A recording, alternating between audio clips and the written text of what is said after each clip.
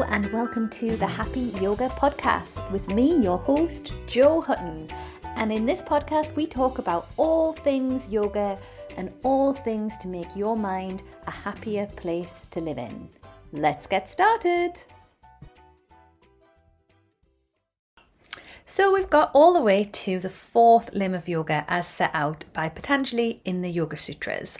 So this one is Pranayama, which is often described as breath work, but I'm actually going to split this episode into two, because even though it's commonly known as breath work, and that is how we experience pranayama on a physical level, there is a little bit more energetically. So sometimes it's translated as the life force, the life energy, and I'll be looking at that in next week's episode, because if I tried to talk about them both at once, I think I would trip over myself, I'd get confused, I'd run you all in circles. So I think it's probably easier if I just split the two up and I talk about the way that pranayama works physically in this episode and talk about energetic idea of prana in next week's episode.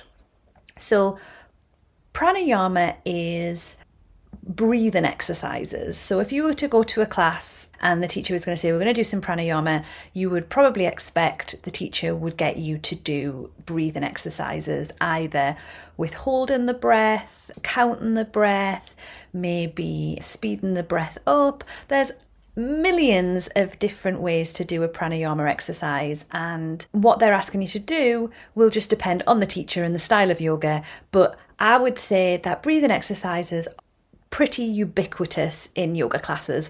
You'd be hard pushed to find a yoga class where the teacher didn't get you to do some form of pranayama. They might not call it pranayama, they might call it breathing, they might not call it anything, they might just get you to do it and you're not really knowing that that's what you're doing. But any breathing exercises that you do in a yoga class is technically a pranayama exercise. So as you're sitting here listening to this podcast, I imagine that you're probably not sitting in a dark room only listening to my voice. You might be, but I would imagine that most of you will be listening or watching this podcast as you do other things. Maybe you're driving your car, maybe you're doing your dishes, maybe you're commuting to work. We're very used to, as humans, doing two things at once. But we're also very good at being able to pay attention to one thing. So what I'm trying to get at is we can do something, but also be only paying attention consciously to one thing. If you were to say, what are you doing right now? You might say, listening to a podcast, or you might say, doing the dishes, or you might say, looking out the window. But that isn't all you're doing. You're not just doing the things that you are consciously aware of doing. You're also doing a million different things as well. You're pumping your blood around your body, you're digesting your food. If you've got any cuts on your skin, or if you've got an illness, you'll be healing yourself, your immune system will be working, your hair will be growing. All of these things that you don't have to consciously control, you don't have to consciously think of. And part of this is deciding what to pay attention to. So have you ever been in a room, maybe you've been in a restaurant and you're sitting and you're talking to your friend and you think someone says your name across the room and suddenly your attention goes whoop over to that conversation that was happening. You were probably not aware that you were listening to that conversation until you thought you heard your name. It feels like your entire intention is on one thing, but actually all of the time your brain is filtering out information around you all of the time to see whether there is anything that is important to you. So why am I talking about this? I just want us to get into the idea that your brain isn't just the conscious part of yourself. Your brain and your body have an intelligence and are doing things all of the time without your conscious control. We've evolved to be able to do this because we need to be able to conserve energy in our brains so that we can do other things. So if we had to consciously make our hearts beat, if we had to consciously decide what temperature to put our bodies at, if we had to consciously think about every time we stepped off a pavement, how deep the pavement was, what the surface was going to be like, if we had to do that every single time, we just wouldn't be able to do anything else because our conscious brains would be completely full of the tasks of just sitting in a room. Even sitting in a room thinking, I've got to make my heart beat, I've got to get my lungs going, I've got to digest my food. All of those things would mean that you were exhausted. You just wouldn't have anything else to do. So we've evolved an unconscious part of our brain. Actually, I don't think that's true. I think it's the other way around. We had an unconscious part of the brain and we evolved a conscious part, but that's a different story for a different day. And the purpose of our unconscious tasks is to keep us alive and keep us safe from danger. Now, there are two types of danger. There's immediate danger. So there's the danger of a bear jumping out at us. There is that danger of immediacy that needs to either, I'm sure you've all heard of this, you're either going to fight, flight or freeze. I think there's fawn in there as well. They keep adding things to it. But the immediate danger that you're going to have to use your adrenaline and attack something, or you're going to have to run away fast. So that's the kind of danger that pumps you up and needs immediate remedy. But we don't just need to be able to fight and run away. I always say this about humans, but if you think about it, we're pretty rubbish, aren't we? We're bald, we haven't got long claws, we haven't got good teeth, we don't run that fast, we don't swim very well, and yet we're top of the food chain. We have this amazing ability to be able to manipulate the world around us to our needs, to our whims. We can do things like farm animals, we can do agriculture, we can know when the seasons are going to be, we can cooperate with each other and understand the world around us in order to manipulate the world to our will to a point.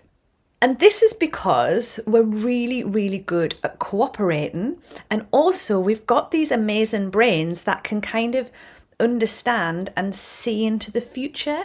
We don't just deal with immediate danger. We can foresee and we can look into the future and see danger that might be coming up. So we can think, well, it rained last year, so this year when it's sunny, let's put some felting on the roof so that when it rains this year, we'll have shelter. And we're not the only animals that do this, but we are definitely the animals that do it to such a high degree.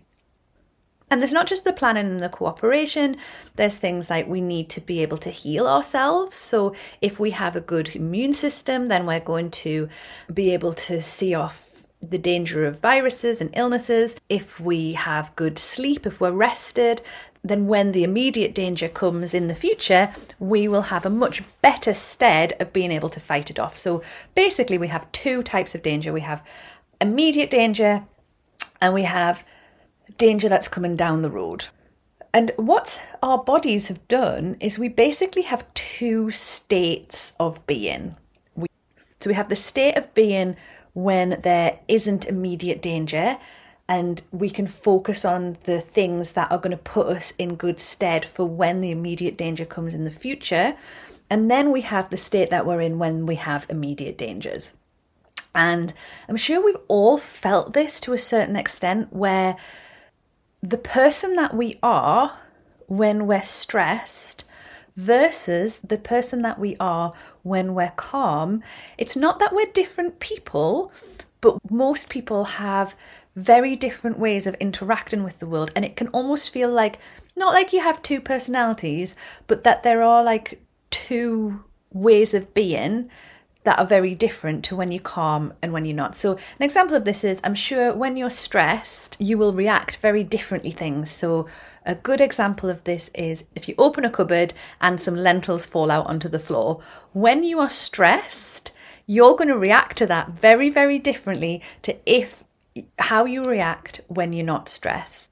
So when you're stressed, if you open the door and the lentils fall out, it'll feel like the end of the world. If you're not stressed and you're calm and you open the cupboard door and the lentils fall out, then it'll just feel like, oh, the lentils have fallen out. I'll go and get the Hoover. And both of these states are really important, and they're both you. So the real you isn't the calm you, and the real you isn't the stressed you. They're both you. The goal isn't to always be calm all the time, and the goal isn't to always be stressed all the time. They're both really important, but they both happen at different times and they have different purposes. But the stressed you is only supposed to happen in short bursts. The you that's away from danger is supposed to be your natural state. And these two parts of the nervous system are called your sympathetic nervous system, which is your flight or fight, and your parasympathetic nervous system, which is your rest and digest. And these happen unconsciously. So you may not even notice yourself slipping between the two during the day. You might not even notice that you've gone from one to the other. It's completely unconscious. You don't have to think, oh, there's danger, I'd better release adrenaline, I'd better make my hair stand on end, I'd better get my muscles twitching, I'd better change my body temperature. Your brain just does it for you. And the thing about stress and danger is, if your body thinks that there is danger, it's going to put you into that flight or fight more than if it thinks that you're relaxed. So for example, you might react to the same thing differently if you are in the sympathetic nervous system to when you're in the parasympathetic nervous system. So what I mean by that is, there is a thing called hyperarousal, where you slip into the flight or fight at a quicker rate. And this might be because you have had trauma in the past, so your body remembers danger.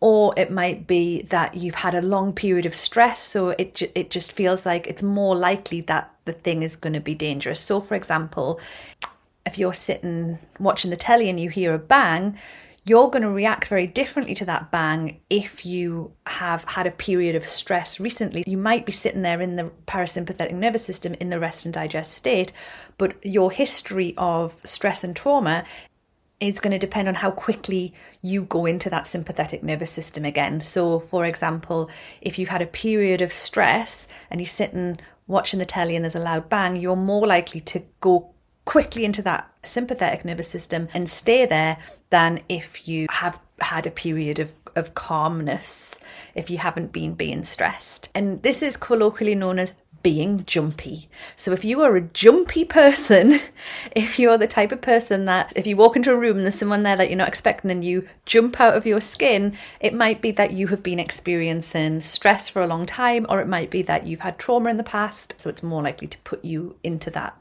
sympathetic place quicker.